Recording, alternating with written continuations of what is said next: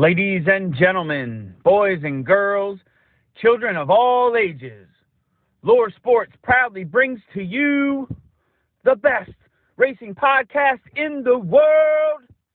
Now, here's your host, Lauren Leach, the color guy, Mark Allen, the Lugs Racing Podcast. Hey, Loose Lug Nation. Welcome to episode number 93 of the Loose Lugs Racing Podcast. Shout out to Chris for the awesome intro once again.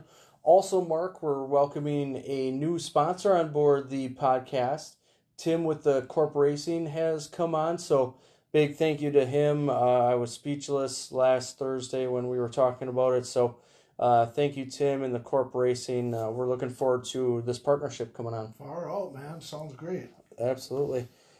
Hey, when I think of the number 93, I think of Sartorius Racing. They've had a few drivers drive for them. I think of Andy Weinberg, my Uncle Zoomin, Nelson was in the car, Dave Sartorius, Dylan Hammond, we had him on earlier in the year. I also think of Johnny Ziegler, Dave Blaney, Travis Quapple, Ted Chamberlain, and Slick Smith. Slick Smith. Oh, boy. Hey, how about Chester Ace? Yep.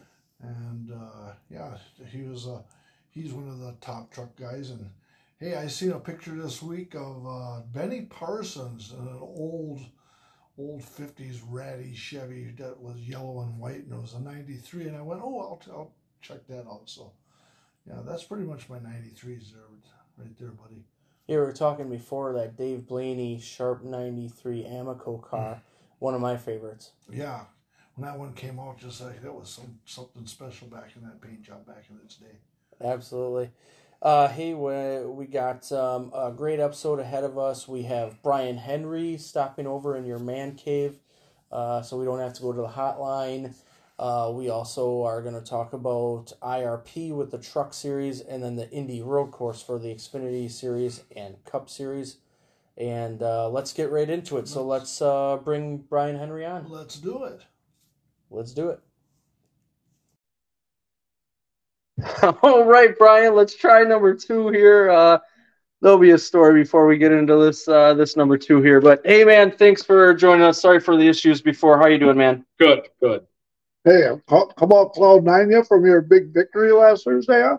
Yeah, we definitely are still enjoying it, but at the same time, we know that we got to get back to work. That was one night, and obviously we got to keep rolling, and everybody else is trying to win as well. So this week we actually went and did something a little different. And if you ask my crew guys, they said this is the first time all year we've took the same car to the track 2 weeks in a row.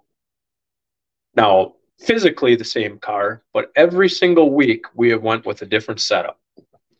And Chase said to me last night when we were doing all the checks on it, he's like, wow, we got to write this down. This is the first time we've gone with the same car. We've been changing springs and we've been trying some different stuff. And, yeah, it was definitely exciting to win that night, but got to get back to it. And hopefully we can pick up another win before the season's over. We've had a really good car all year and been close, but yeah. How fast are you able to move off of Cloud9? Because obviously you want to really enjoy it. You never know when your next one is. We've talked about that. But you also know that you have just a short few days before you have to work on the car again to get ready for next week. So what's that process like in moving on to the next week? Well, you gotta enjoy it because, you know, they don't, at least in my opinion, in my personal circumstances, they don't come as much as, say, a guy like, well, Sawyer, for example, this year. I mean, Sawyer's winning a lot.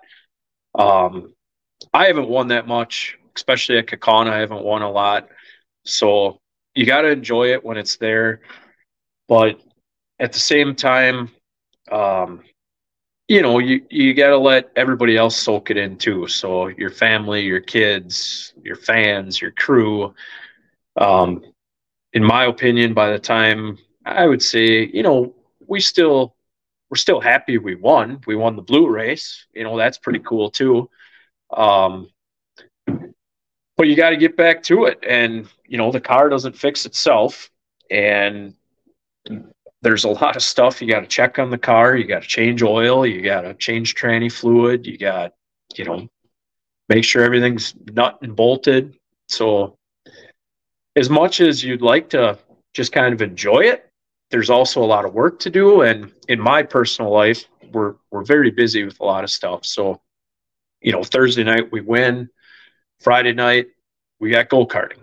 So, we roll into the go-kart track, and I got some people at the go-kart track that know we race at Kakana. And, Lou Goss comes up to me. He's like, hey, congratulations, and the owner of the track, Brian Ambrosius, he's like, oh, the big feature winners in the house, so people are putting it back in your head, but at the same time, I'm there for my kids, my nephews. We're there to go-kart. So you kind of forget about the whole night before thing. My wife still didn't forget about it because she might have overindulged Thursday night. And, she wasn't feeling so good come Friday. So, that also was on the back of our mind that, but like I told her, I said, hey, you got to suck it up. We don't win all the time. It's like I told all you guys when we were in the pits and we were having some cocktails. I said, we got to enjoy this because you don't know when the next one's coming. I mean, who knows? You might not win the rest of this year, maybe not next year. You don't know. A lot of things factor into that. So, yeah, you got to enjoy it. But as far as like how long does it take?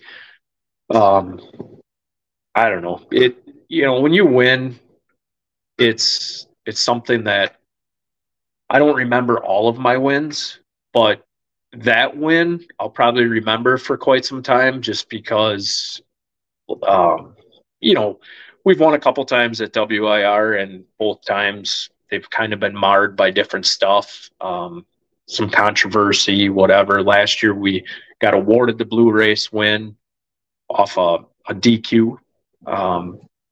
But I didn't get to celebrate on the front stretch. We didn't get to take pictures. I didn't get to have my kids come out.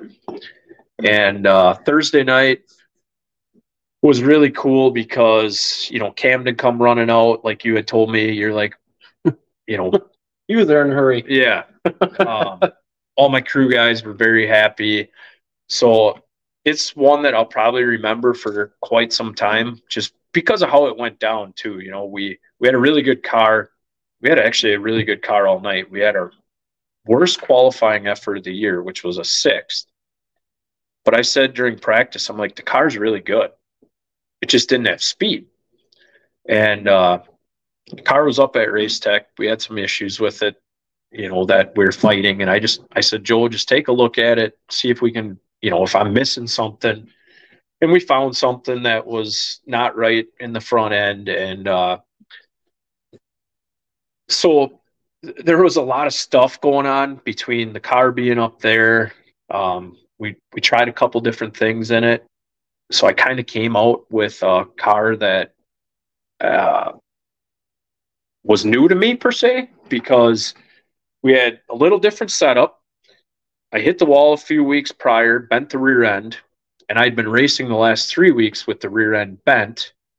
And we were just trying to compensate for the rear end being bent with moving some trailing arms around and just kind of limping it along till we could get a new rear end tube put in it. And so I didn't really know what to expect with the car because it was a new setup. Like I said, rear end's now back being right. And it felt really good, but it didn't have speed. And in practice, we didn't have speed. And then in qualifying, it was okay. I actually thought I put down a better lap than I did. And then all of a sudden, when you come up to the tech shed and the crew guys are like, oh, we're like in 6th. And I'm like, wow, it felt like a better lap. But I gave up a little on corner entry. It's one of those things you got to get back trust in the car. And the last couple of weeks with the car the rear end being bent, there was something not right in the front. you lose a little bit of the trust in the car. And I felt like the car was faster. It physically sitting in the car, I thought, oh, I put down a good lap. And then you look at the board and it's like, oh, that wasn't that great of a lap. So I knew once the car got underneath me and I felt the trust in it that we'd be okay. So there's a lot of things that led up to that night of why that will be memorable to me. So I think we'll remember it for a while. Yeah. Let's go back now to the beginnings here. What are your earliest memories of racing, and then how did you get involved? So I've always been around racing. My dad was a racer, raced for many years at 141, did some stuff at Kakana, some Dell stuff, some Plover stuff. My dad raced with a lot of the, like your Uncle Zuma Newman. We talked about that. My dad was good friends with Jim Pagel. Did a lot of racing, and I was always around it, but I was always a stick and ball player. I played baseball all summer, so racing really wasn't my thing. I liked it. I had the Matchbox cars, did the whole thing at home, playing cars, making a little racetrack on the carpet. I always liked racing, but never really thought I would become a racer. And then when I was 8 years old, my dad bought me a radio control car. We'd race at the Eagles Club on Thursday nights. And I remember I actually still have the newspaper clipping. The newspaper came down and did an article on me because I was an 8-year-old kid racing with adults and doing really well. So not that radio control car racing is a direct reflection upon our big car racing that we're doing now, but you still learn radio control car racing. You learn hand-eye coordination. You learn like the actual racing mentality, like where I'm passing, when I'm passing, just even like the what do you want to call it, the groove of racing, how to keep your momentum up, sweeping out wide in the straightaways and down low in the corners, right, Camden? Apex. Yes. So you learn a lot of that stuff from radio control car racing. And I did radio control car racing till I think I was in high school. The Eagles Club finally, they didn't have Thursday night racing there anymore. So we kind of went away from radio control car racing. And, my dad always had yard go-karts for us and stuff like that. But I never raced like go-karts at a competitive level, like what I got my kids into now. I never had that experience. I honestly don't even know if back then, if that was a thing. I'm sure it was, but, my dad didn't have us in it. We just did our yard carts and whatnot. And then, as time went on, when I turned 16, my dad got me a street stock. And I remember when he first brought this, actually, he took me to look at it. And I remember we went to this house and it was parked out in the grass, tall grass. And the thing was painted like Terry Labonte's Kellogg's car, the red and yellow one. And I was a big Terry Labonte fan back then. So I was like, oh, this is cool. But the car looked just like it'd been through World War III. It was beat. It was rough. And my dad's going to buy this thing. And I'm thinking, oh boy, what are we going to do with this? Now, mind you, my dad, growing up, always had beautiful race cars. Red and yellow cars, always beautiful.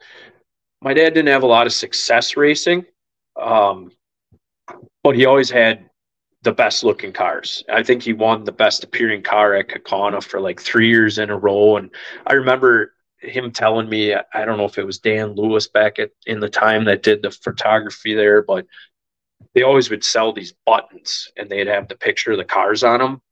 And he used to say that my dad's buttons were the biggest selling button at the racetrack. Not because he won all the time, but just because he always had a nice looking car. So that's why I kind of pride myself now on having a nice looking car. Is my dad kind of always instilled that in me, like, you got to have a nice looking car. for your fans, for the sponsors,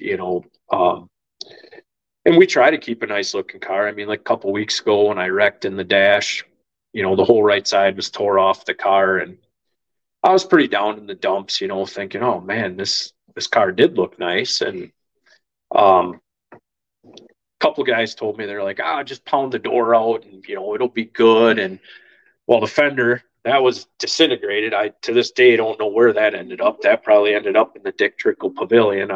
There was only parts of it that we got. The quarter panel was all beat, and I'm like, we gotta make this look nice. So ordered a new fender, ordered a new door, patched the quarter panel up. And mind you, this was right before the 4th of July, and I was supposed to have my car in the 4th of July Amaral Parade. We do it every year.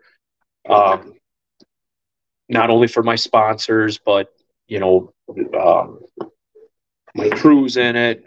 We make a big deal about it. And the Amaral Parade is pretty big. So I thought, well, I can't take this thing looking like this. So like I said, I ordered a new fender, ordered a new door, called up. Actually, the guy that does my vinyl is Eric George from 920 Race Wraps. And Eric was at the track that night, and I'm like, I'm going to need a new half wrap for the side here. And he's like, well, how soon do you need it? Obviously, this is Thursday. The parade, I think it was a Tuesday this year. He's like, all right, well, I'll see what I can do.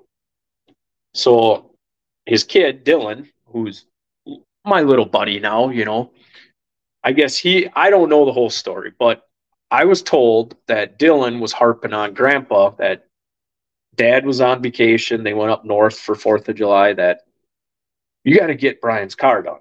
So Grandpa and Dylan got the wrap done. Grandpa shows up on Monday. I got the fender on it, got the door on it. We just got done mudding the quarter panel. Grandpa shows up Monday, gets my wrap all put on it. I have the car in the Amaral Parade, and I win the Judge's Choice Award. Out of, I don't know how many entries there were for the parade, probably 200 and something. I mean, there's a lot. So, again, I've always kind of prided myself on having a nice looking car.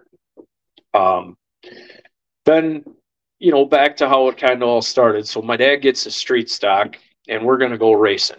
I've never raced anything before. So we work on this car all summer long. We get it really nice looking, and we're going to go race at Oshkosh with it. And I ran it a couple times in a parking lot across the street from where we were working on it. Just made some laps in the parking lot. And that was the extent of my practice. And we're on our way to the track for the first night we're going to race it. And I remember we just get into Oshkosh. We're maybe like 10 minutes away from the track. And my dad looks over at me and he's like, well, are you nervous? You're not saying much. And I'm like, no, I'm not nervous. Hell, I had no idea what I was in for. I knew I was going to drive a car, and that was it. The minute I got strapped in that thing and pulled up to the lineup with the other cars and the engines running, oh yeah, the old nerves set in. I was pretty nervous. And we go out there, and I have no idea why I was so nervous, because I was so slow the water truck was passing me. And just, I never raced anything, so this is all new to me. And brought the car home in one piece. And I think I ran maybe like 2 weeks. And finally, one night, Russ Dietzen comes up to me, which is my crew chief, Jack's dad. And Russ was from Amaral, where I was from, and he knew I was from Amaral. So Russ comes up to me and he's like, hey, you want to get some extra practice in? You can come out to my house. I got a track around the pond. And I didn't know to take that as an insult, or, I was 16. I didn't know what to think. I'm like, sure. So he's like, bring your car out on such and such a day. So I show up to his house and get the car unloaded, and I go whip some laps around, and I come back in, and all of a sudden, here comes this old beat to crap. I think it was an F-100 Ford truck, standard cab, long box. Ford. Yeah. And Ben Brinkman's in it. There's a name. So Ben Brinkman, very good driver, both asphalt and dirt. And old Benny, he's going to show me how to run this thing. So he tells me to get in the passenger seat, and we start whipping laps. And I'm telling you, this old F100, she's wound tight. And I'm in the passenger seat, and I'm looking out the window thinking, I feel like I'm 6 inches off the ground. That's how hard I felt this thing was rolled over as we're whipping through the corners. And he's talking to me on how to work the gas and the brake and, you know, just learning the finesse of it. Not that it's just all pedal or, you know, how to keep roll speed up, all that. So Ben takes me for, I don't know how many laps, but honestly, it was the craziest few laps I'd ever been in. So then we stop, we get out. Ben's like, all right, now you get in and drive, and I'll ride in the passenger seat. So I'm making laps in this truck, and he's kind of critiquing me and telling me, you know, how to gas, how to brake, you know, when to, when not to, how to pitch the truck, and not only pitch the truck, but pitch it under control. And I don't know how many laps we run, but then we get out, puts me in my car. I go back out, make some laps, felt more comfortable and really whipping the car in there.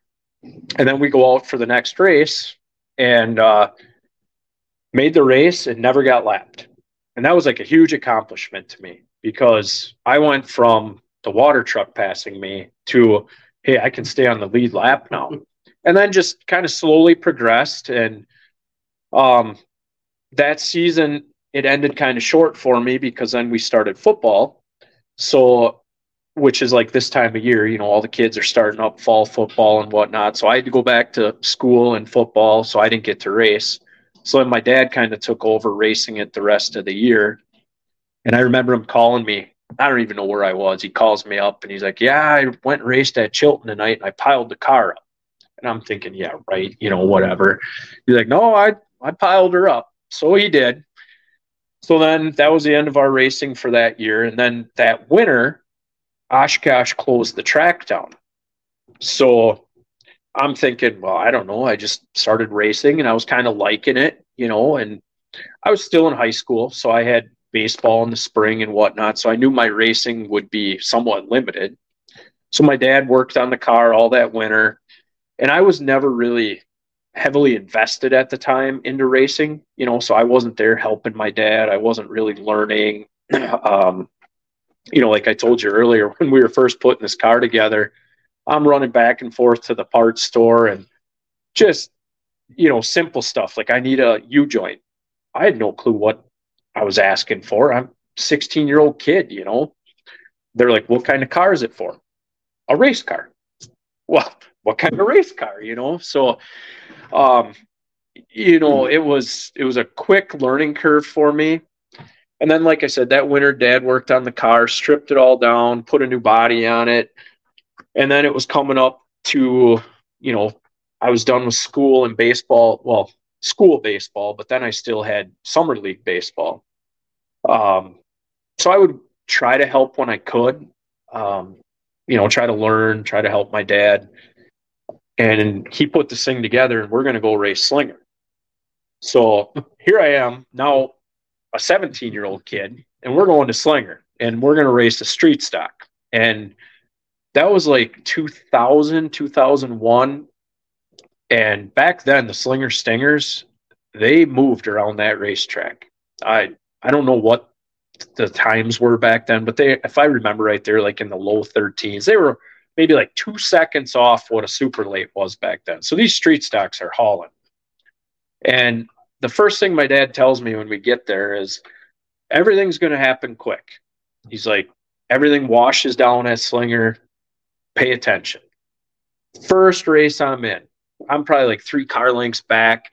And I don't know, 2 cars get together and this one car goes right up through the backstretch wall, through the billboards, comes down across in front of me. And I'm thinking, holy moly, Toto, we ain't in Kansas anymore. I pull the belts a little tighter and I'm thinking, yep, I see what he meant. And we raced there the rest of that summer, and I did okay, but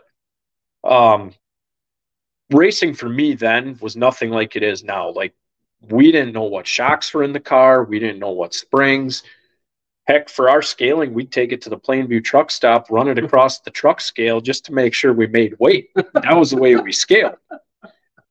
You know, we didn't know any better. And back when my dad raced, there really wasn't a lot for setup. Guys were just kind of racing cars, you know, and I'm sure there was people back then already that were scaling them off grain scales and whatnot, but not like it is now where everybody's got, you know, they're scaling weekly. You know, we're scaling weekly. We're checking angles. We're checking measurements. We're doing all this stuff. Back then, it was just like, Dad put me in the car and go run. And, you know, we raced that year and we made some friends down there, and slowly but surely some guys were giving us pointers. But I mean, we were so green to racing that my buddy Omi, Aaron, that still helps me on the car to this day, we would show up and I'd have him running around from pit to pit getting air from people to fill our air tank, because we didn't even have our own air. Like, we were just showing up to race. My dad had this old black cube van that he got from Todd Stapleman. I haven't told you this story yet. So this cube van's been around forever, and it was a beautiful cube van in its day. When Todd had it, it had sleeping quarters in it, and it was loud, and it was all jet black, and it was nice. So we got this thing. It's got no plates on it.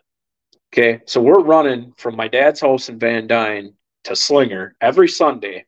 No plates, no registration, loud exhaust, and we're going.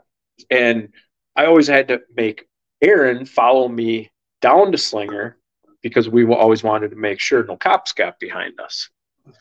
So we go there, we race, do our thing, we come home. And back then, 41 was all under construction, and there's orange barrels out everywhere. My dad, he needed glasses for years, and he can't see. And we're whipping through these barrels, and he'd be asking me, well, how much room do I got on each side? And I'm thinking, oh, my goodness, just let me drive. And so that's how our Slinger started out. And like I said, had a lot of fun, learned a lot, ran decent. I mean, we always had a beautiful car. I remember the first time I brought it out, Todd, the announcer down there, he always called it the beautiful blue and silver car. And it was very nice looking car. And that's how Slinger started. And then we progressed into, at the auction that year, Green Bay auction. My dad used to go to it every year, and he'd buy shit. I'm telling you, they used to take a cube van up there, him and his buddies, and they would buy all this stuff. And this was when I was a kid, and I would go along up there and hang out, whatever. But then when I got older and I started racing, and I'd go with my dad, Dad would be bidding on all this stuff. And I'm like, what are you buying? Like, why do we need all this stuff? My dad's attic in his shop, he's got so many parts still with the old tags on them from the auction that he'd just buy all this stuff and gotta have it. Well, one year he decides he's going to buy a modified. So he buys this asphalt modified, and it was ran at Madison by Luke the Duke Westenberg. It was purple and yellow, and it was made for asphalt. And we're going to run it on the dirt because Oshkosh opened back up then. So we tried migrating this car into racing on the dirt, and it just never was very good. I mean, you're taking an asphalt car, everything's built low, wasn't really built for the dirt. And again, I sucked. Would spin out all the time. We couldn't get the car to work. Grapes, the track crew was betting on us on when we'd spin out. Well, you know, I ended up hearing that through the grapevine, you know, and that kind of salted me a little bit, like to the point where I'm going to prove some people wrong. Like, I know I can do it. I just, you know, it's like taking a guy golfing with a bunch of baseball bats. The guy could be a great golfer, but how are you going to golf with a baseball bat? you know, and I just felt like that in racing. Like I felt like I could do it, but I didn't have the right equipment. So that's when Bob Sager comes along, which we've talked about him, Mark. I've worked with Bob many years. Yep. So my uncle introduces me to Bob. Bob had been around racing forever. Used to own Gary Rayborn's cars at Kaukauna. They worked together at Kaukauna. They had a lot of success. Bobby helped out on some sprint cars. So Bobby kind of comes into my life. I'm 20 years old, and Bobby starts really breaking down racing to me. Like, we never knew shocks we were running in cars. We didn't know springs. We didn't know nothing, you know. We just bolted on what we had. Well, then Bobby starts really teaching me, like, okay, you need this in the shocks for this reason. You need these springs. You know, we're going to scale the car. I'd never scaled a car before. Bobby scales a car. It's a 6-hour process. I mean, we're checking everything. And slowly but surely, when Bobby started helping me, I got better and better and better. And all of a sudden, this other car comes along. It was an old Dirtworks car. And Bobby was adamant that I buy it. And I spent like every dime I had in the bank to buy this old Dirtworks car. And at the time, Dirtworks were kind of the hot car. So I buy this car, get it home. We strip it all down. And Bobby starts having my dad cut bars out of it, re-welding different mounts in it. And I'm like, holy cow, what is going on? Like, I just spent all my money and we're cutting this thing apart. So we end up getting this car fixed up, redid it all throughout the winter, and it was a beautiful car. Went out and raced and did pretty well with it. And at Oshkosh at the time, you had Brian Mullen, Scott Mullen, Brad Roloff. I mean, you had a lot of pretty big-name mod guys that were running at Oshkosh at the time. So just to make the feature was a big deal. And then we were making the features, and then we started running, you know, respectable on the lead lap. I think my best ever finish was like a 7th, but that was like, it was like we won the feature that night. I mean, we were always underfunded. We were, you know, didn't have big motors like all them guys back then. It was open motor stuff, not like the mods nowadays where everybody's kind of on a crate. Back then it was big motors, alcohol everybody's running. I'm running a 355 on race fuel. So we're way under horsepowered, didn't have the technology that everybody had, but we ran okay. But I learned a lot. I learned how to take care of a car. Bobby taught me, you know, shocks, springs, you know, what Panhard bar adjustments to, what wedge does, you know, just taught me a lot of stuff. Well, then I ran that for a couple of years. And like I said, we did okay, but I realized that for me to really have success, I either got to find a bunch of money or I got to get into a division that I can afford and is in my wheelhouse. So the Grand Nationals at Oshkosh were really kind of taken off, and they spiked my interest. You know, they were cool looking cars. They looked like an asphalt car at the time. The Grand Nationals back then were very low key, you know, a lot There's a ton of them. Oh yeah, there was a lot of them back then.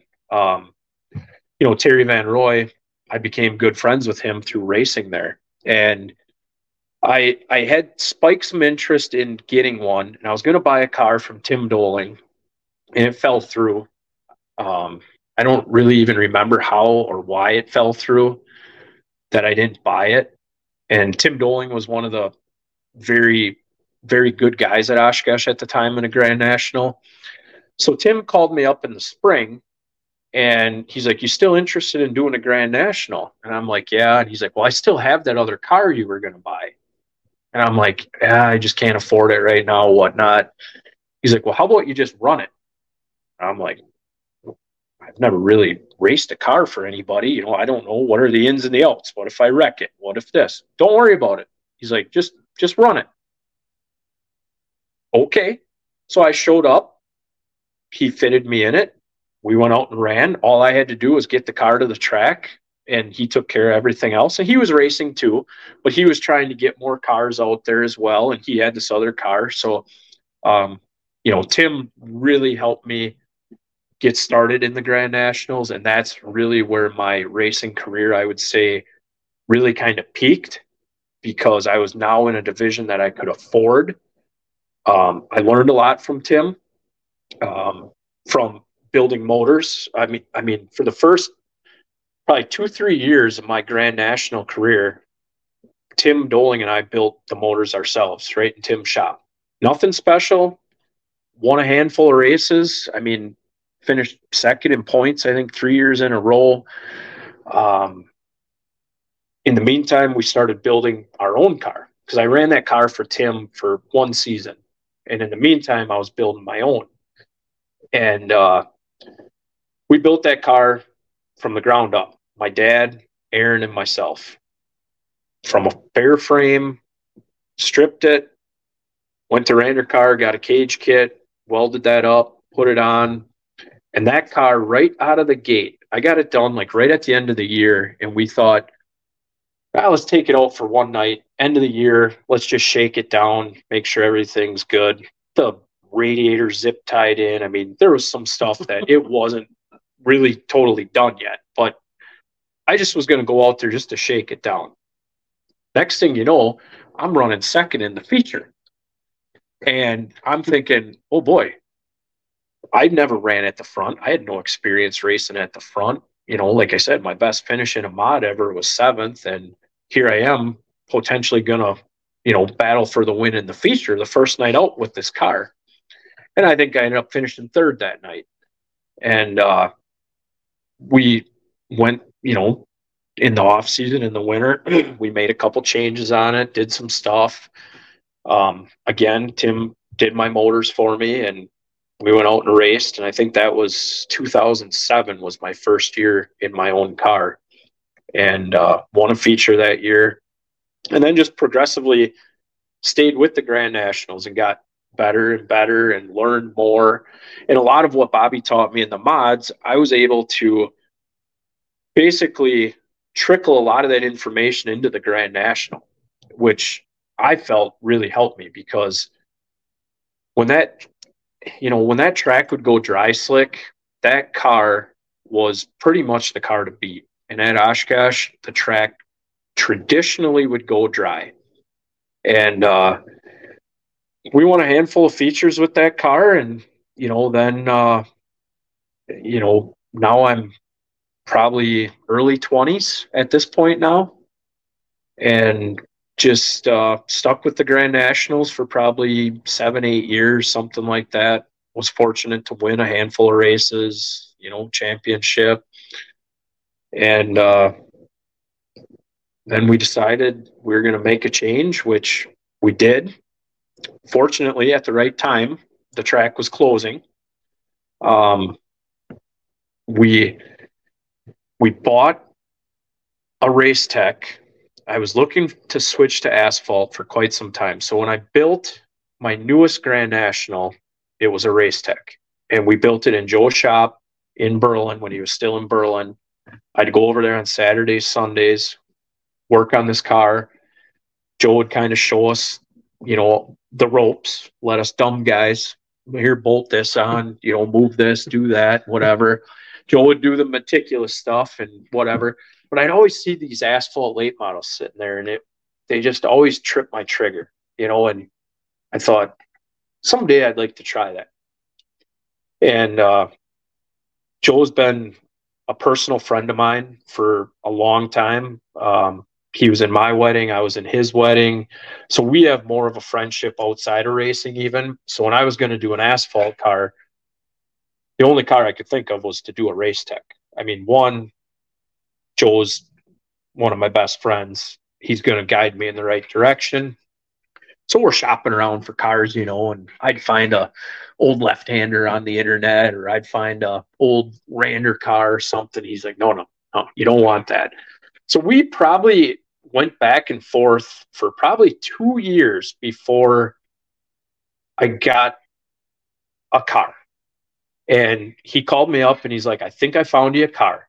And It was Jay Herp's car out of Lacrosse. And Jay was a big race tech guy, bought, I don't even know how many cars through Joe, and he'd kind of turn them around. He'd get a new one. Joe would end up helping him sell the other one. So that's how I got the car. And that's kind of how I ended up where I'm at now. You went CWR racing for a little bit. Tell us about your experience with that. So once we got the car built, trying to think, we were building it originally to race Kaukauna, and we were going to go race as a late model.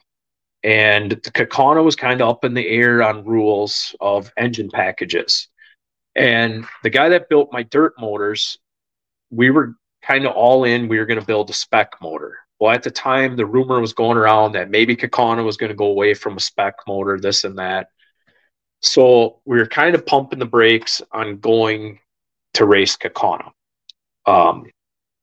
With my Grand National motor stuff that I had, it was very easy to convert a lot of my stuff over to race, I guess what they call now like the Big 8 motors. So with not a lot of money having to spend to upgrade my Grand National motor to run as a Big 8, we were able to make that transition. Well, then Frank Nitsky who's also a race tech car.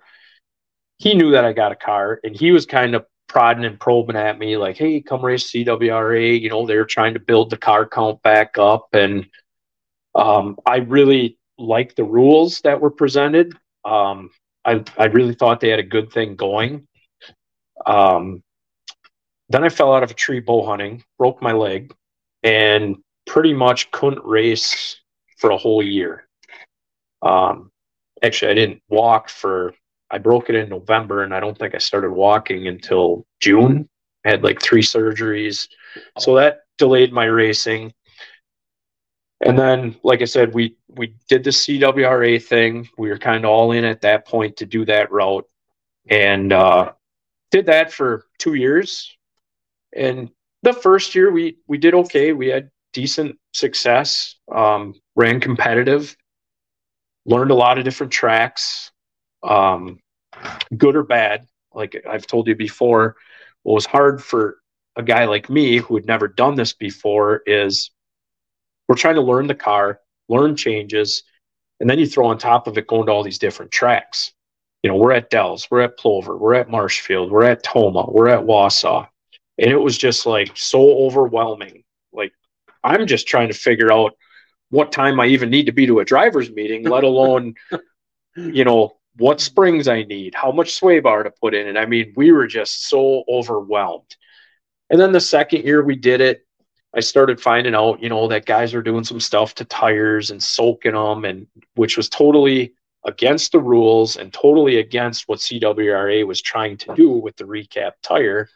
That kind of drove me away a little bit. Like I just thought to myself, I'm not into that. I'm not going to do it, even though like 3/4 of the field were doing it. I'm like, I'm not doing it. I'll go race 45 minutes from my house. I'll buy my 1 tire a night, keep the other 3 in the shed, and you don't have to worry about the monkey business with people fudging tires, and we'll race there. So that's my CWRA days and how we ended up at Kaukauna. Kind of a big shift, though. You went to dirt to asphalt, and now you're traveling all the time, and now you're going to be at what I think and have heard is one of the most difficult and most characteristic tracks out there with all the bumps and all that. So tell about that transition coming over here. So the dirt has really helped me just in general of being, I think, a good racer. You know, on the dirt, you really have to conserve your stuff. You got to maintain the tires you have. You got to search on the track for the grip. So there's a lot of stuff with the dirt racing that does correlate to asphalt. And truthfully, we ran basically an asphalt setup in our Grand Nationals, which is really hard to believe. The race tech cars that were out there were usually some of the front runners. if not the feature winners quite a bit, running asphalt basically setups. Joe really was onto something there. But yeah, the transition from CWRA, then I go to Kaukauna, and it's a big pill to swallow. I mean, yeah, I ran Marshfield, and I did good at Marshfield. That was probably my best track out of all the CWRA tracks we ran at. But they call it a half mile, but it's nothing like what Kaukauna half mile is. I mean, Kaukauna is so fast, so characteristic of you come out of turn 4 and you're literally pointed at the wall, like thinking, I'm driving right into this thing.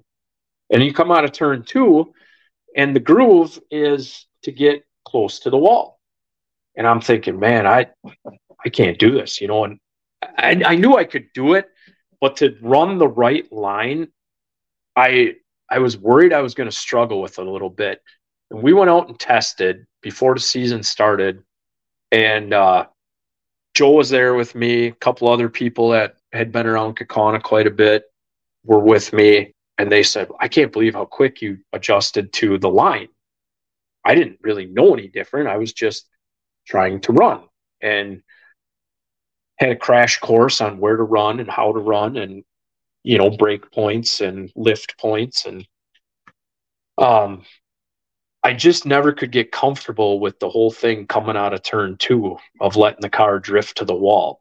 And Terry Baldry, who is one of my idols from my hometown, I talked to Terry quite a bit when I see him in the pits. And I said to Terry one night, I said, Terry, what do I got to do to get around this place? And I told him I'm struggling coming out of turn 2. Now, this is Terry Baldry, the man at Kaukauna. Yeah, legend. And Terry says, boy, coming out of turn 2, he's like, that's a rough one. He's like, it's just going to take time. It's just going to take time. And, Terry's given me a handful of pointers through the years. A couple of weeks ago, I walked up to Terry. He's sitting there on the picnic table. All the old guys, they hang out by the picnic table before the races start. And, they have like their coffee clutch, and it's Steve Geezy and Terry Baldry and Dietzen and oh man, there's a handful of them old guys that are down there, and I like going over talking with them. And the guy that does my carburetors, Al Galecki, he's usually down there too. And Al, I hadn't seen him in the pits for a while, so I'm like, wow, I got to find somebody. I want to just double check what my spark plugs look like. And I'm like, Terry Baldry, he's the one to ask. So I go over there, and Terry's got his old smoke hanging out, and I'm like, Terry, you want to check my plugs out? And he's looking at it, and he's looking at it real close, and he's telling me, what I should be looking for. And he's like, yeah, I think you're pretty good. I'm like, hey, Terry Baldry says they look good. They look good. So, like I said, I mean, coming to Kaukauna, yes, it's a very big transition. I mean, I've heard rumors that guys say Kyle Busch, that when he's coming around there, he says Kaukauna is one of the hardest places to get around.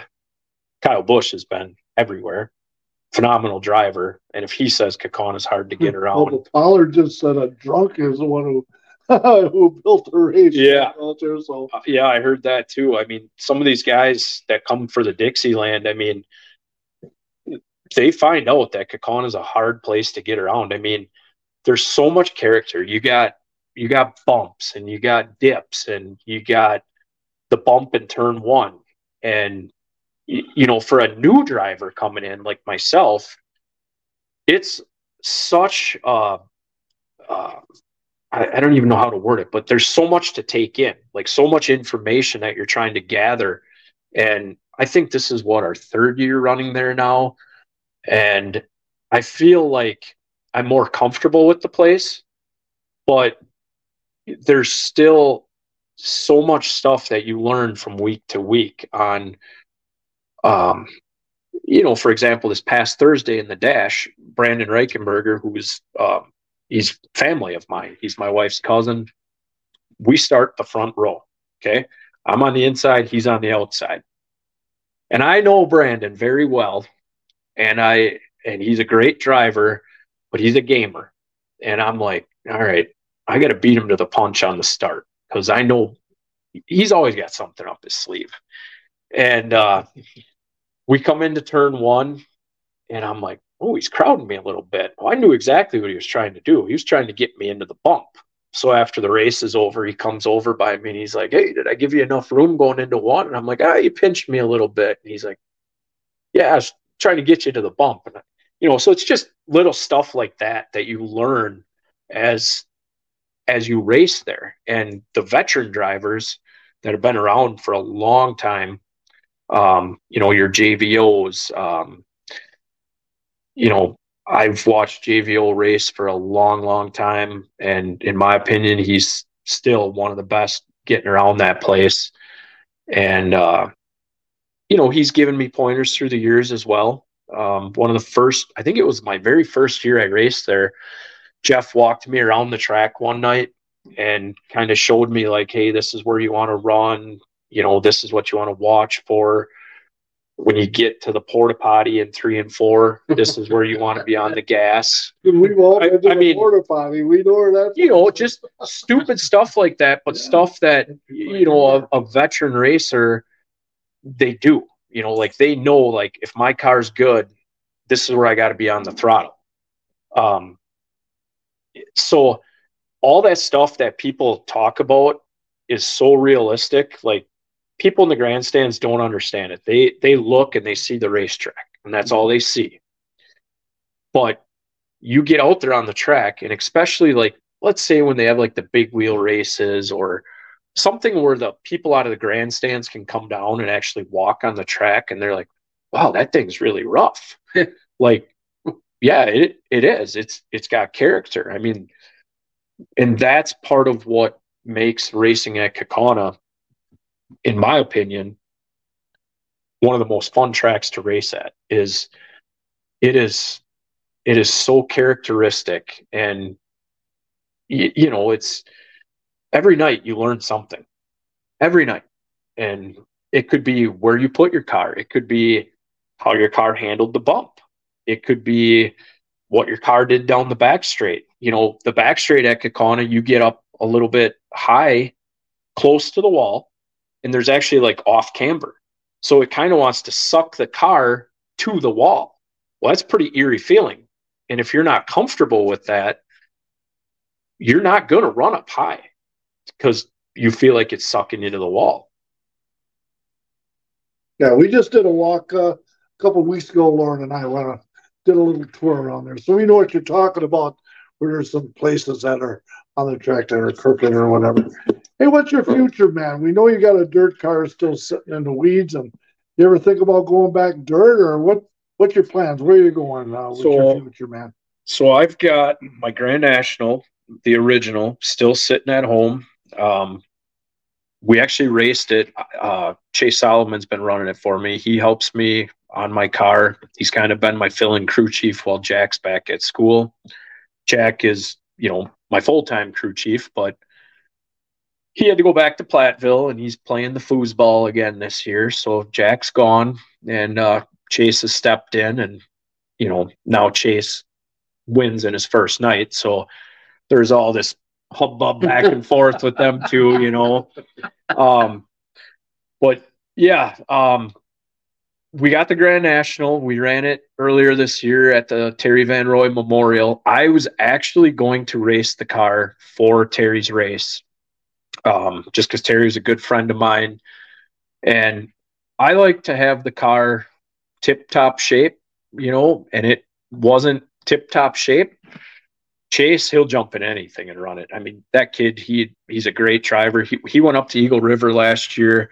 We just dug the car out of the weeds, literally, put a motor in it, old motor I had sitting under the bench from back when I raced Grand National. So it'd been sitting there for probably at least 5 years. And he goes up to Eagle River and he wins the 2200 to win race. I didn't believe he won it. He's calling me, yeah, I won, blah, blah, blah. I'm thinking, no way. Sure enough, he wins it. And so, yes, we have the dirt car. I may dabble in it a little bit here and there. The plan is this winter, we'd like to really strip the whole car down and go through it, because I built that car in 2006, and it's had a hard life, so it needs a little bit of refurbing. Obviously, it still can get around the track.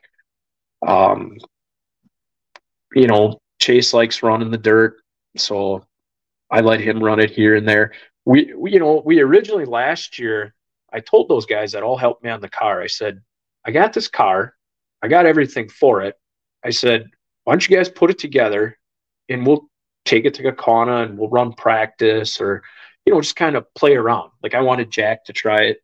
Jack's never driven a stick shift, so you want to see something comical, he can snub it on the jack stands. It is hilarious. So, I'd kind of like to do some stuff with it. I still have another Race Tech chassis in my shop that I bought from Bobby Kendall. We've bounced around ideas back and forth about putting it together as a 602 Outlaw car. I like that division. Actually, I've bought all the suspension components to run for the 602. I've got a whole body for it. We've bounced that idea around. Now I think we're kind of going to back burner that 602 idea. And Jack really has a lot of aspirations to run the Tundra series. He's actually to the point where he's started putting numbers together on what it would cost to run the Tundra for a year. And we might put that car together as a Tundra car. We've talked to Tucker Miller about putting a 5.3 together, one of his 5.3s. I like his engine package that he's got for that. Plus, it would still allow us to run some other stuff besides just Tundra. But probably the most current plan I have with that car is to take my Big 8 motor. I talked to Thierry already about switching it out and making a WIR spec motor, and kind of put it together as a second WIR car. And if we needed it, we'd have it. I could run my current car with the crate motor in the Tundra series then. Obviously, some of the tracks, we will definitely be out horsepowered with the crate motor. But I talked to Matt Pannier quite a bit about it, and he tells me for a lot of the tracks, the crate motor will be fine. Obviously, WIR, you're going to be hurting. That's usually their first Tundra race. And Great Lakes Testing, who's one of my biggest sponsors, they've been with me since 2008. They sponsor that Tundra race for the last couple of years. They've done it. So it'd be cool for me to be a part of that race. Typically, we always have the car there anyhow on display for all their workers and customers to see. But it'd be kind of nice to run with them. So more than likely, though, we'll be right back at Kaukauna, Mark, with the cooler open for you on Thursday night. So we'll you stay as late as we can. So you can come down and have some beverages. I really enjoy Kaukauna. I've made a lot of friends at Kaukauna.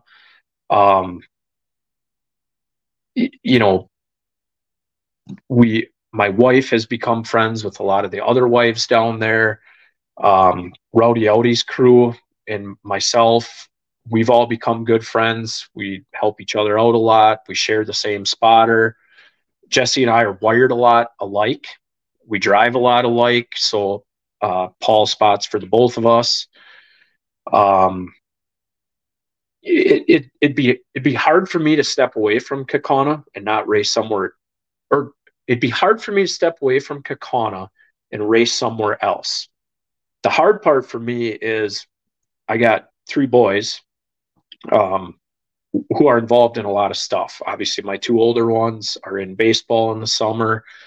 And if you ask either one of them, do you want to go to baseball or do you want to go to Kaukauna? They're going to Kaukauna. And part of my thing is I want them still to be kids. You can race forever. You can race life is a race. Yeah. That's my motto. I don't want them to only think racing. I want there to be other stuff. And I know right now, like, especially with Camden, obviously he's here with us right now and been a trooper through this whole thing. But it's because it's racing. I mean, we're here in your man cave and he's just in awe at all your race car stuff. Yeah. And the kids eat, sleep, and breathe racing. Like, if you come to my house, there's Matchbox cars everywhere. They got races going on over here. We got races over there. We got races outside. I mean, there's stuff all over. They're running around my backyard on their four-wheelers, and they got checkered flags going, and they're doing the national anthem, and I mean, Madden's got the bumblebee car. Yep. I mean, they got stuff going on, and it's all about racing, which is cool, but I don't want them to lose being a kid. Mm-hmm. So when I put my car up for sale a couple weeks ago, people are like hitting the panic button, like, "Oh, you're done. What are you going to do? This and that," you know, and I'm like, well, I still have another car. I have another asphalt car. Two more. I have a dirt car. So I'm not going to be done racing. And if the car's sold, like I've told you, I'd entertain the idea of maybe doing a Midwest truck. Their schedule's a little more fluid, where I feel like it would let me still do their stuff and race. It would be hard to give up Kaukauna. And actually, when we talked about this, my wife even said, she's like, well, I feel like we'd lose a lot of the friends we'd gained, because we've made a lot of friends from being there on Thursdays. And, like, for my wife and my kids, they come to every race. And I mean, they can probably tell you more so of what goes on during a race than I can, because they talk to everybody. They're mingling through the pits, so they've built a lot of friends, and it'd be hard to pull them out of that. So, Family. Correct. I can absolutely relate to that. Hey, speaking of Camden here, you guys are racing quite a bit up at Little Buckaroo and other places, and I hear it's going quite well. Yep. Every Friday night, we go up to Cecil, Little Buckaroo. They have a great program. Camden runs in what they call the Kid Kart division, which is ages 5 to 7. He's been doing that a couple of years now. He's winning everything up there too, huh? Yeah, he wins quite a bit, to the point there. Yeah, he wins more than me. Have more sponsors than you. Yep, that too. He got a lot of his own sponsors this year, which, I have a racing account. Okay. So, like, I try to keep racing money. So winning, sponsor money, this and that. Obviously with racing, it's expensive. So a lot of money still comes out of my own pocket, but a lot of my same sponsors I put on his cart.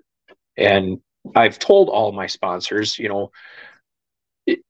like Carly from Great Lakes Testing, I told her, I said, he needs to talk to you. Like, you're not just going to give him money. Like, he needs to talk to you, because I want him to learn. And he put a video together and put it out on Facebook before the beginning of the year. And we went for people that we know, but I want him to learn, like, this, it doesn't come free. Like, people don't just hand you money for sponsorship. Like, you gotta put yourself out there for them. And I mean, yeah, he's right. The people that have sponsored him, they're getting way more bang for their buck than I am, because their names are announced. I think he won 17 races already this year. 21. There Who's you go. counting, right? Yeah, who's counting? He is. So he's moving up, though. We're going to move him up into a big cart.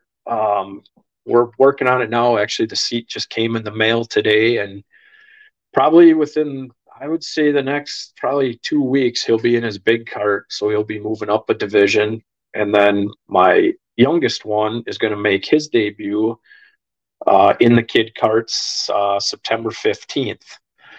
And then, we also take my nephews. I got my 2 nephews. We haul 6 carts to the track every Friday night. So I got my 2 kids, my 2 nephews, and then Brandon Reichenberger, Chase Solomon, and myself, we all pooled in money together and took this old cart my dad had. We don't even know what kind it is. We don't know how old it is. Dug it out of the weeds, bought a motor, bought some tires, and Brandon and Chase have been switching off, running it up there in the senior sportsman class. And then Chase's girlfriend, Kaylee, races up there too. So, yeah, we wheel in with 6 carts and keeps me very busy. We'll put it that way. Well, hey, man, I think that's a good place to end it. I think we could go a lot longer and have a lot to talk about. That just means that we'll have to have you on again at some point. And congratulations on the great Blue Race win there. Happy to see that the kids are having success and having some fun racing too. And I like the family atmosphere that when you walk into a pit, it's all family things. I know you have things planned for kids coming up here too. So everyone should look out for that. And yeah, we just appreciate it, man. Like I told you earlier, I love kids. I love having them involved in the racing. In my opinion, the only way the future is going to succeed in racing is to get kids involved. So For sure. You look at the whole gamut of racing, and I don't even know what the percentage is. If I had to guess, I'm going to say 90% of any race car driver that you go to at the track, they probably have some involvement with racing is how they got into it. Okay. So you hear these kids come out of the grandstands and we're signing their cards at the end of the night or their flags, and you hear, oh, it's my first time here. And I typically reply, do you have fun? You're going to come back again? And you got to get the kids in the pits. We got to get them to come back. Kids don't get the exposure to racing unless they're physically there. They need to hear it. They need to smell it. They need to see it. They need to be directly a part of it. I remember being a kid sitting in a race car, and I swear I can tell you how that smell was. Like just being in the cockpit of smelling the exhaust still there and the rubber and,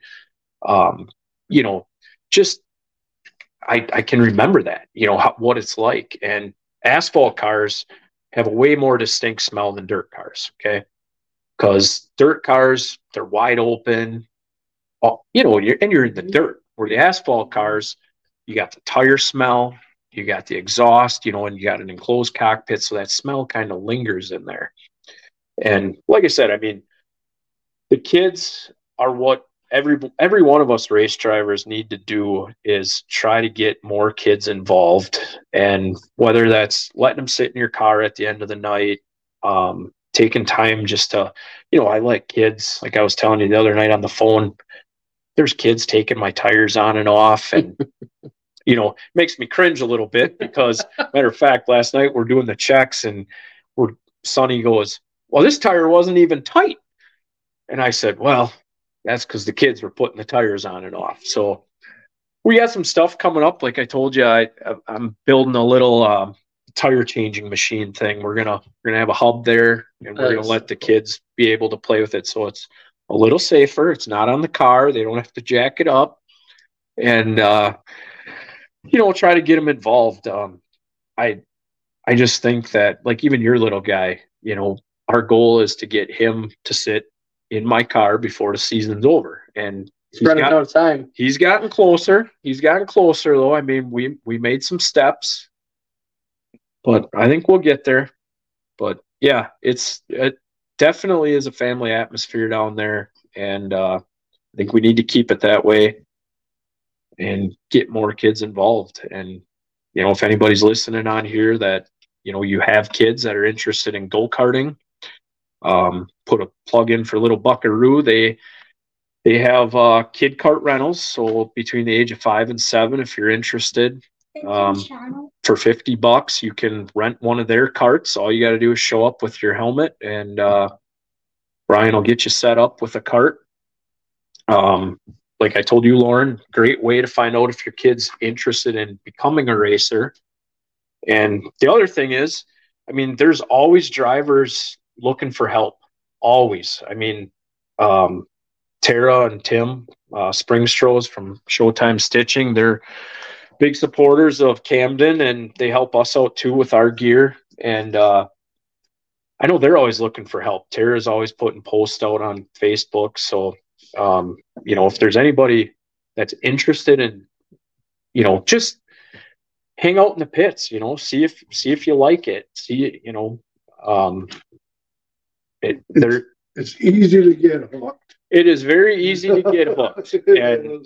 And like I said, I mean, every one of us race drivers, we're all getting older. And the only way racing is going to succeed is to have kids get involved. Next generation. And you come up to Little Buckaroo, like I've been trying to tell you guys, and the kids up there, there are kids up there that can wheel karts. I mean, phenomenal kart racers.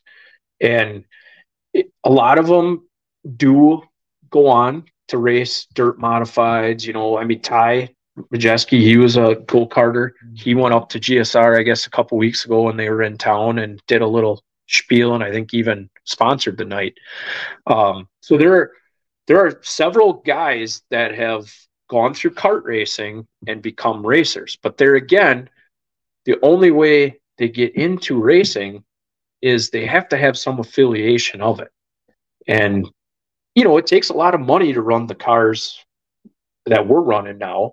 So you lose some of the kids because they can't afford it. They don't have the, they don't have the backing. They don't have the time, whatever it might take. But again, if you want to get involved with it, there are several ways that you can get involved. I mean, guys are always looking for help.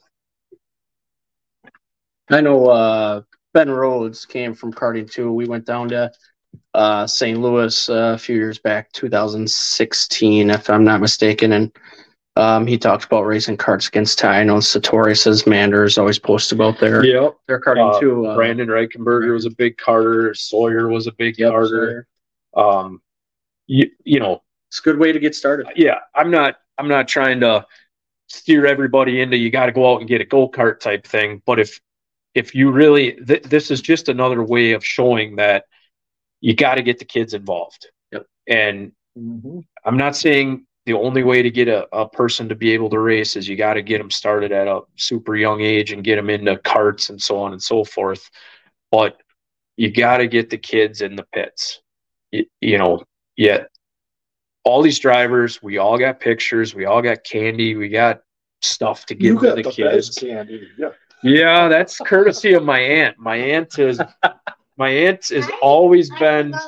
I've been elbowing kids out of the way to get some of the peanut butter. Yeah, so a couple weeks ago, she put out some Reese's, and oh my gosh, I thought there was going to be a fight at the back of the car. There was so many people fighting over them, but yeah, my aunt and my mom, my sister, a lot of times they take care of the candy. So I can't take credit for that. My pictures, actually, Brandon Reichenberger does my pictures that I give out to the kids. So he designs them all, and then we just print them. But yeah, I mean, there's several things for kids to do in the pits. I know, who is it, Camden, that you guys always get the urban air passes from? 24. Yeah, Nick Van. Nick Van's always giving out urban air passes. I mean, there's so much stuff that the drivers try to do to get the kids down there. And I understand some nights it gets late, whatnot. But if you're a parent and you have a kid and they want to show interest in it, try to keep bringing them. Try to, get them involved. Go see the guys working on the cars. There's so much behind the scenes stuff that people are willing to show you or open the door to. Like your little guy, it's like you want to sit in the car, you want to take a tire off, take a rim home. Yeah, take a rim home. What'd you ever do with that rim? Yeah. Well, just like Mark here, I'm trying to build up my man cave. Right now it's in the garage, but it's signed by you and the signature is beautiful and it's clean and it's just waiting for home right now. So I know, Maybe we'll redo the kids' bedroom over the fall, and maybe it'll find its way in there. and I know every kid ends up with a favorite driver, and that's always cool to see too who they're cheering for. If you talk to Camden right now and you ask him, he's going to say Rowdy Audi's his favorite driver. How that ever happened, I don't know. In that race. Only for that race? He's a big Rowdy Audi fan, and Jesse's always good with the kids too. And yeah, like I said, I mean, there's so much stuff that goes on in the pits that is really, it's kid friendly, I would say. I mean, we try in my pit, at least we try to always have a good time for the kids. And yeah. What else you got, Mark? I'm yeah, I agree with you 100%. The children is the future of racing. Absolutely. And, and even a big kid like me down in the racetrack, I still am like a kid in a candy store. The smells, of a hot race car. Like you said, an asphalt car, how it smells. I just like, when I see Luke Fenhouse when he won at the Dells the other night, standing in winner's circles, it just comes pulling up and just like, oh, you don't smell something like that in January. No. Gear lube. Huh? Gear lube. Oh, gear lube, that's the best part. Yeah, that's a smell you can't forget. So if you ever need your oil change, give me a call. I'll come out over. I'll get full of it. Camden wants to tell you his sponsors. Yeah, let's hear the sponsors, buddy. The sponsors. Who do you got sponsored? Here, we'll move this down. Do you need help with it? No, I don't think so. But don't forget anybody. I'll try not to. Who do you got that one? Cook. Cook Racing. What's this one?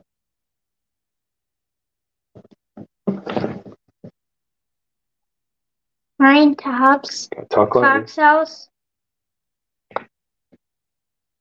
Boys Concrete. Showtime Stitching. Egan Family Farm. Okay, talk louder.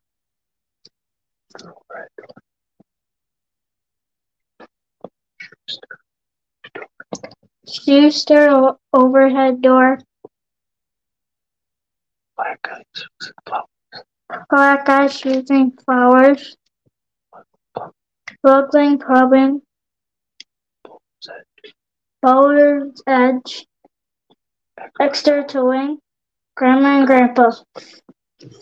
Good job, buddy. That's a pretty good list. Yeah, those are all Camden sponsors. Like I said, They're all plastered full of sponsors. I got 12 sponsors. He's got 24. so I'm catching up.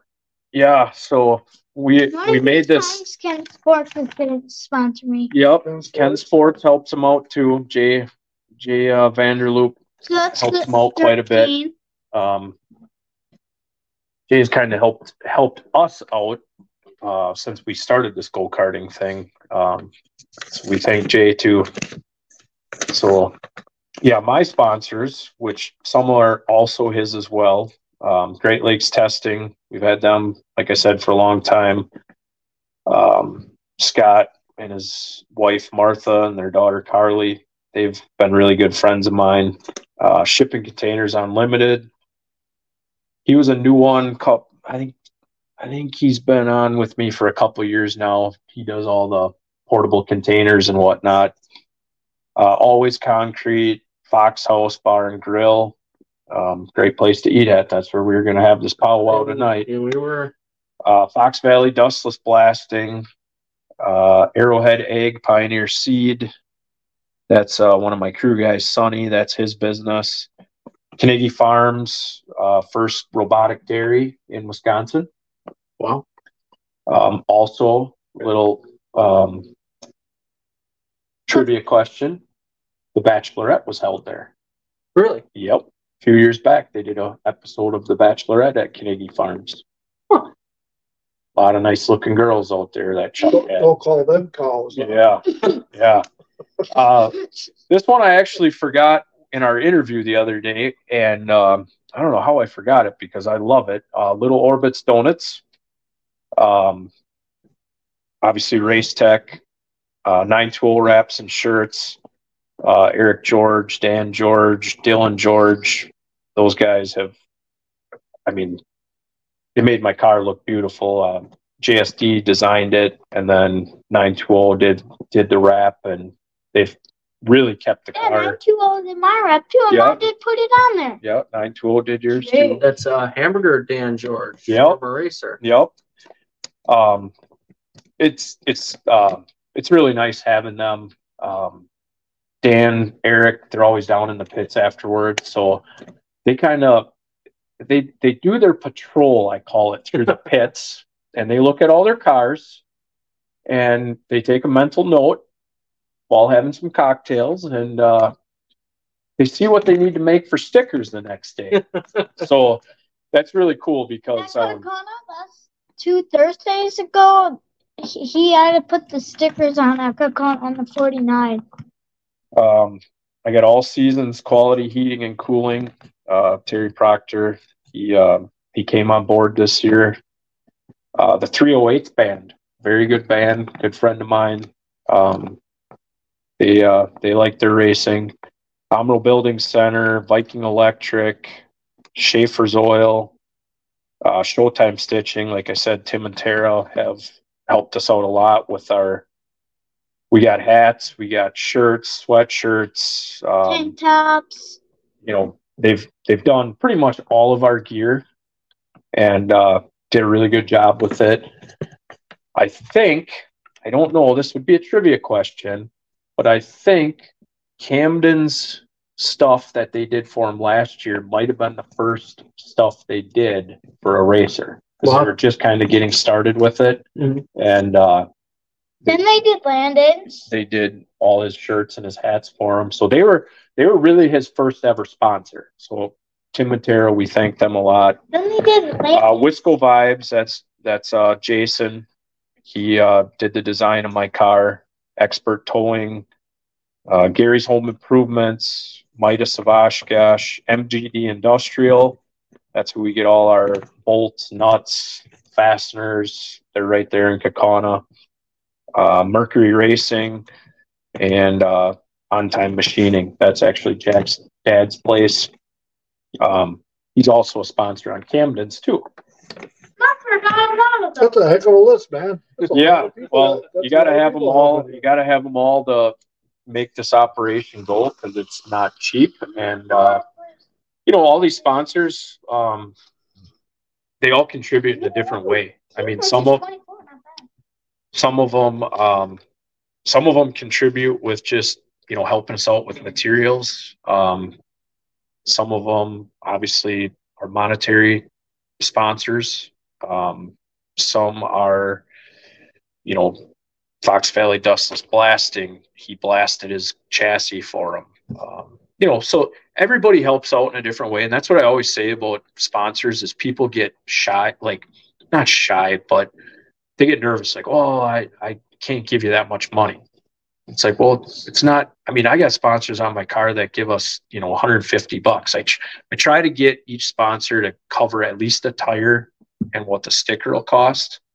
But, a lot of guys, if you want to sponsor a car, all you got to do is really ask, and they'll figure out a way to get you on there. We did pick up a new sponsor for this next year, so I kind of committed to coming back to Kaukauna. We got Tim from the Corp. So he approached us last week and said he'd like to do something with us for next year. So I think that'll be another one we'll add to the list. Seems like a good guy. I agree. Yeah, he's actually going to come on board for us too. So that's kind of what he mentioned, that, I've told you guys, I love what you do. I've listened to you guys all the time when I'm driving in my truck. Plug in your podcast, or when I'm mowing lawn, I'll fire it up. Pushing for you guys to do 2 episodes, So you got the local boys, and then you can maybe do the NASCAR guys separate or whatever. But yes, I think you guys do an awesome job with what you do, and keep doing it. Thank you. Well, we can't do it out without drivers, teams, families like yours. That's the goal, to eventually make a podcast every day. Yeah, every day. That would be at the ultimate goal. But I think we need to find a few more sponsors. Maybe you can hand me over that list and we can start there. Yeah. Well, you got to get the podcast like we talked about. Get some of the wives. Yes. You need to sit down with some of the wives or girlfriends or whatever and get some of their feedback, because all of us racers, we do our thing, but without our wives, significant others, I mean, like in my situation, I mean, my wife is told you earlier, she's kind of succumbed to having boys, and racing is going to be a part of her life type thing. So hearing their side of the story sometimes is pretty interesting. Mark has actually brought that up, and I have agreed with him and what you're saying here. It hasn't come to fruition just yet, but I think talking with your wife the other night, I think there's an opportunity with a different group that we just haven't talked to yet. Yeah, finally, just throwing it off the cuff, I'm just thinking about some of the wives that are down there a lot. Jordan Thiel's wife, Mallory, she's down there a lot. My wife, it's a big sacrifice. Brandon's wife. I'm just trying to think of some of the guys that I know that their wives are around. I know Brazen's wife, Jesse's wife. Mm-hmm. I think you could come up with some. I stuttered there for a little bit. Did you? Right? Got me one too many Coors Lights here. Well, that's what happens when you have to record 2 separate episodes. So the other one's out in cyberspace somewhere, but we did. Yeah. So hey, good luck tomorrow, man. Yeah, good luck tomorrow. Congratulations on the Blue Race win. Camden, great to see that you're having success. We're going to come up and see you run, too. Excited to see Madden make his debut on the 15th, too. Madden is very excited for that. Yeah. And before you know it, Broden will be doing it as well. Oh, boy. And it will be on 4-year, too. So there's not going to be any more money left in my shop. Well, thanks, man. We appreciate the kind words and everything and you coming on. It was a great time. So thank you, man. Yeah, thank you very much. Mark, what a great episode with Brian Henry. This is definitely going to be one of the longer ones. Man, some great discussion with him. We're going to have him on again. We could talk for hours and hours with him. Also, you look down and it was a half hour in and it felt like we just started. Yeah, for sure, man. Hey, he's in pit stall number 1, so we always end up finding our way there, and we usually end up finding our way leaving there too. He's one of the last ones that's there. So otherwise, yeah, it's definitely a family oriented team right there, and they have themselves a whole bunch of fun. Yeah, for sure. And can't wait to see what they got in store. You heard them talking about the things that they're going to have for the kids and being interactive, and that's huge. We talked about it. That's absolutely huge. It is, yeah. We all know the kids is the future of racing, so he's pointing in the right direction for that. Yep, no doubt about it. Well, let's transition into the NASCAR portion here. So the trucks are at IRP. Lewis spins early. Deegan and Van Elst get caught up in that. Ty would win the stage over Heim, Eckes, Riggs, Garcia, Hocevar, Enfinger, Carruth, Tanner Gray, and Zane Smith. And Deegan's bad luck just keeps on continuing, ain't it? Yeah, she's had a rough go at it. She seems to be in the wrong place at the wrong time lately. Yep. Hacker spins on the backstretch in stage 2. The stage would end under caution. Ty sweeps the stages. This time he finished first over Heim, Enfinger, Eckes, Hocevar, Sawalich, Zane Smith, Tanner Gray, Riggs, and Sanchez. Yeah, Ty was focused on this race. They showed him before the race, and he was standing against the wall. They walked up to him, and he just looked like he was just totally intensely focused for this race, man. Well, and remember, he should have won this race a year ago. He had that slow leak in that tire that allowed Grant Enfinger to get by him late. Yep, so brings back bad memories that way. But yeah, he was definitely the truck to beat at that time. Yep. Tanner Gray gets a penalty for a restart violation near the end of the race. Right as that is happening, Thompson tries to clear himself, but isn't clear. Boyd comes along and nails him. That was a big hit. And Thompson's truck was destroyed. Yep. Lewis and Deegan make contact. Deegan goes hard into the wall. Long night for her, as we just talked about. Yep, and that finished her off for the rest of the night. Yep. Ty would go on and win the race, so redemption for him. He over Eckes, Riggs, Hocevar, Zane Smith, Sawalich, Caruth, Heim, Crafton, and Benedetto. So Ty advances to the next round. Yeah, he gets a freebie going to Milwaukee, man. So he can. Well, it's gonna go there and try to get some championship points, man. So win some stages, win some championship points, because those are huge right now. And we talked about that with him picking up some more playoff points. He picked up 7. Yeah. So those are big points right there. Those are huge right now. So Ty advances. The rest of the playoff picture looks like this. Heim is plus 47. Eck is plus 39. Hocevar plus 35. Zane Smith plus 29. Infinger plus 24. Rhodes plus 4. Sanchez plus 2. Crafton is minus 2. And Benedetto is minus 3. So, yeah. We'll see how that goes, but the only one that's locked in for sure right now is Ty. And that's a close cutoff line there, like this first one usually is with the trucks. They're unbelievably close. But yeah, you think about Ty winning at IRP Redemption, and then he's going to be the favorite going into Milwaukee. So this could create some momentum for him for sure. You would think that he would be the favorite there. Yep. Well, then the Xfinity Series was at the Indy Road Course, like we mentioned. Lightning delay only a few laps in happened. Some choose to start in wet weather tires, and some choose to start on slicks, so that was interesting. Yeah, it was lightning. Delayed the show right away there, so I didn't know how they were going to get the rest of the show, and when they got the race going, that sun was pretty far down in the sky, and I didn't know if we were going to be able to finish that off. Yeah, and I was bringing that up to you and Brian as we were talking off air. I know the TV, there's a sweet spot for the TV, right? So the later start times. But when there's tracks without lights, I wonder why we don't start that an hour or two earlier. I can't think that it's that big of a difference for TV versus not finishing the whole race.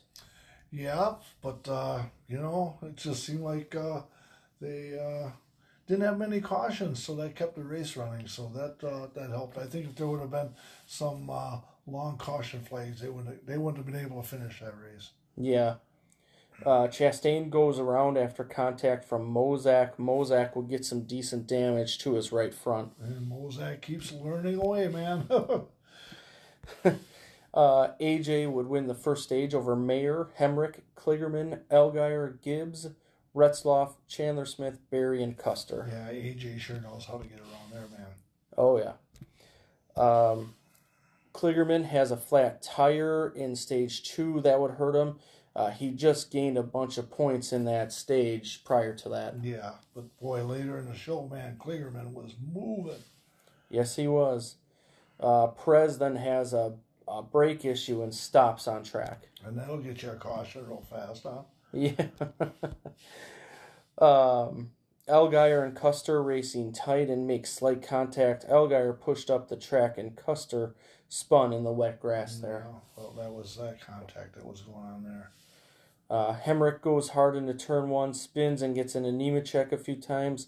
Hemrick gets into Chandler Smith slightly as well a lap later. Yep, so there was still some hard racing that goes on there. That Indy Road Course, it's okay. It's I don't know. I still feel like we should be on the oval. Not much of a crowd there, but it is what it is. The road course is what it is. So yeah, there's a lot of talk about them going back to the oval. So we'll definitely see what happens there. But AJ wins the second stage as well over Gibbs, Mayer, Creed, Herbst, Hill, Chandler Smith, Nemechek, Hemrick, and Clements. That Mayer, he's sure finding out that he's a road course ace, huh? Yeah, he certainly is. And we'll talk about him a little later on as well. Mm-hmm. And then in the third stage there, Nemechek was speeding on pit road. That would obviously hurt him. And then Gibbs overtakes AJ on pit stops. Caution shortly after for Castro, who was stopped on track. Chastain goes to the garage during the caution as well. And that Gibbs overtakes AJ was a big deal right there. Yes, it was. That was a big deal for sure. It was the big deal. Jones goes around in one on the restart. Mozak sends it in and sends Chandler Smith and Hemrick into the grass. Decent shot there and some damage because of it. Yeah. Mozak, I don't know if he had a brake issue or what happened there, but he went in hot. Chandler, he looked like he was at Martinsville. The car was used up, man. Yeah. Burton gets loose and into Sieg, who would spin. And then Ellis and Perkins make contact, and Perkins' tire gets cut immediately. He makes it back around. Chandler Smith overshoots the corner and was running right with Gibbs, trying not to go another lap down. That was a close call for Gibbs. Yep, that was a very close call. Boy, that has to be nervous when you're leading and you see something like that happen. Well, it's part of it, man. It's, everything worked out for Gibbs, though. Gralla goes off the track. Nemechek tries to go around, but they make contact and Nemechek spins. I think Nemechek could have gained more room, but that is so tight there. It's kind of a bad place, bad time as I see it. He thought he had him cleared, but apparently not, and it sent him around. Sieg would have a broken track bar, but Ty Gibbs takes the race over Mayer, Allmendinger, Hill, Allgaier, Custer, Kligerman, Creed, Gralla, and Moffitt. Kligerman was probably the fastest car at that point of the race, but ran out of laps there. So, yeah, Gibbs gets that. And that's your pick, wasn't it? Isn't that nice? Yes, it was. Beat my AJ, who won the first two stages. So, yep. Anyway, here's what it is. I enjoyed that for sure. But, hey, four races remain before the playoffs for the Xfinity Series. Austin Hill is leading the regular season standings now over Nemechek by 11. Remember, they were tied coming in. Allgaier's 34 back, and then it's a ways back to Custer, who's 112 back, and it goes down from there. Just get an outsider to win, and it'll just be turmoil after that. Yeah, that could easily happen. It could easily happen, yep. Yep. As far as the playoff picture looks here, Josh Berry is plus 114 to the cut line. Sheldon Creed is Daniel Hemrick is plus 50. Riley Herbst plus 34. And Sheldon Creed is plus 17. Parker Kligerman is the first one out. He's minus 17. Brandon Jones minus 65. Brett Moffitt minus 95. And it goes down from there. Yeah, them last five, they're going to have to win to get in. That's the only way. Yep, I totally agree with that. Then the Cup Series at the Indy Road Course. Lally gets into Kobayashi, who spins. Logano goes over the curb and gets into Justin Haley. Justin Haley would go into the tire barrier due to that. Pretty good shot for him. It was, and the only caution for the race, man, it took him a while to reset that tire barrier. Yeah. It's lucky he didn't roll over. That would have been easy to roll that car over when you hit them tires like that. Yes, absolutely. Logano then gets into the back of Blaney, and Logano spins on the restart going into turn one there. SVG also into Gibbs, and Gibbs spins, so a lot of action. I'm sure Gibbs wasn't happy about that. It looked like he was racing mad after that. Yeah, it did look that way. It sure did. McDowell wins the stage over Suarez, Elliott, Reddick, Larson, Busch, Bell, Bowman, SVG, and Truex. McDowell, man, huh? Up front, gets his first stage win ever. Yeah, isn't that something? Yeah. In the second stage, Button, Rockenfeller, and LaJoy, easy for me to say, speeding on pit road under green. There you go. There's them penalties again. Blaney and Allmendinger would make contact. Allmendinger would go around. I tell you what, it was a long day for AJ. AJ had a terrible race, man. And just like you were talking about, Gibbs was my pick. Allmendinger was my pick for the Cup. And I was enjoying that. So there. Yeah. Hamlin wins the stage over McDowell, Suarez, Keselowski, Elliott, Busch, Reddick, Bowman, Briscoe, and Larson. Hamlin was only up there for one reason, and that was to get that stage point. Yes. Suarez moves Elliott out of the way for second. That was a pretty big shove there. Yeah, it sure was. But Suarez was racing very aggressively. He was.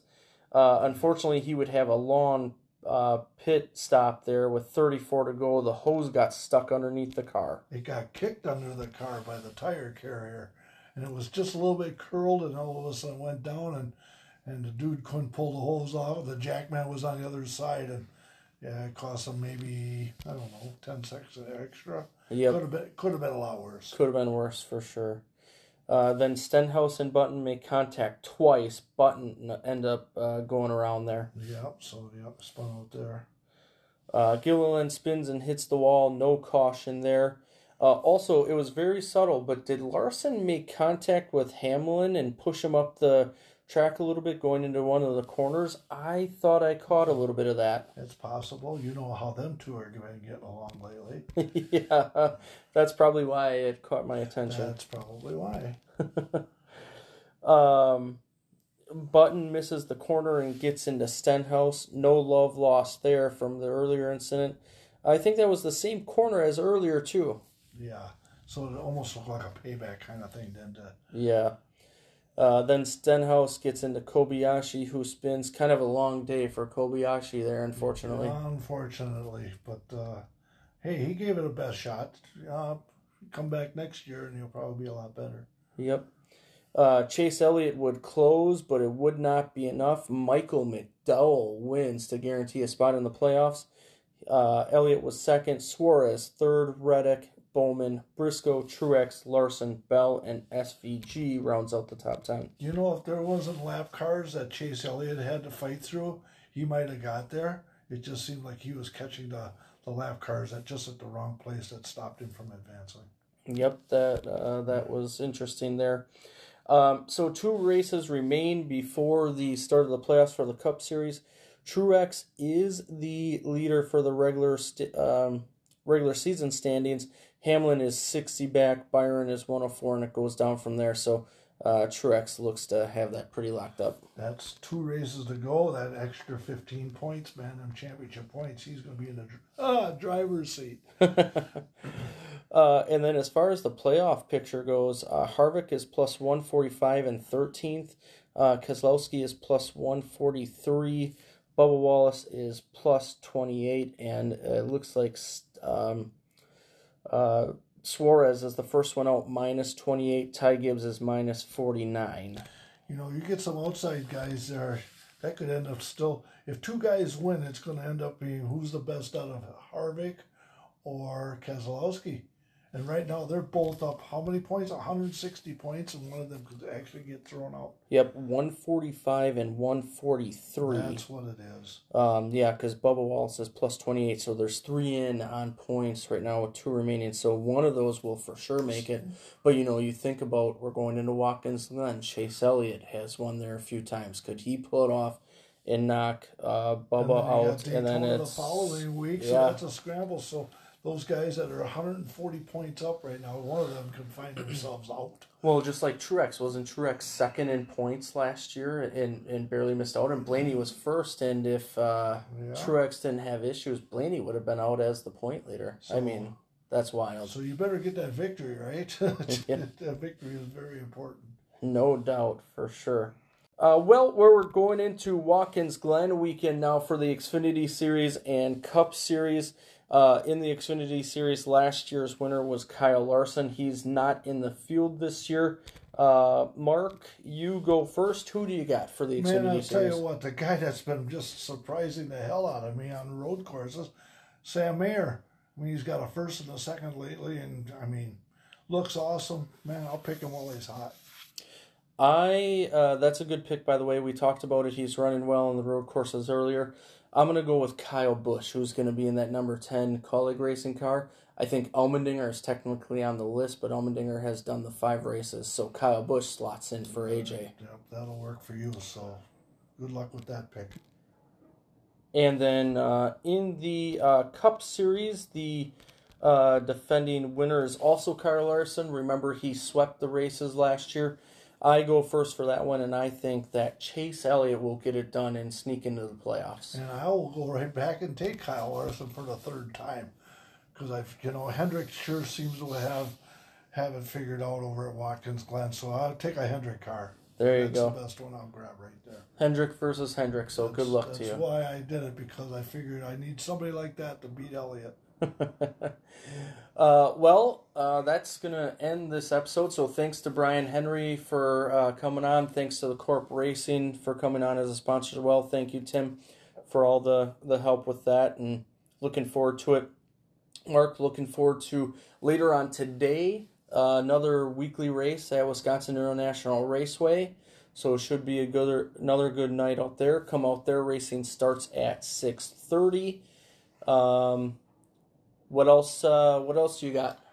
Yeah, that's about it, man. I just got done with the Dells last week and ran up to Wausau. There were 2 fantastic shows up there. That was super. Going to Jefferson on Saturday night just for some Saturday night thunder down there. See what's going on around there. And then, the following weekend, man, we're looking at the Leto in Milwaukee, man. It's coming up fast. Crazy that we're at the end of the season kind of already. It's wild. We're talking about Labor Day and all that already. I don't know where it went, but it's been fun along the way. But thanks for joining me on this always. Thanks to Brian Henry and the Corp Racing as well. And hey, we'll talk to you soon. We'll see you at the track. See ya. This has been a production of Lore Sports. Hope you all enjoyed it, and thank you for listening.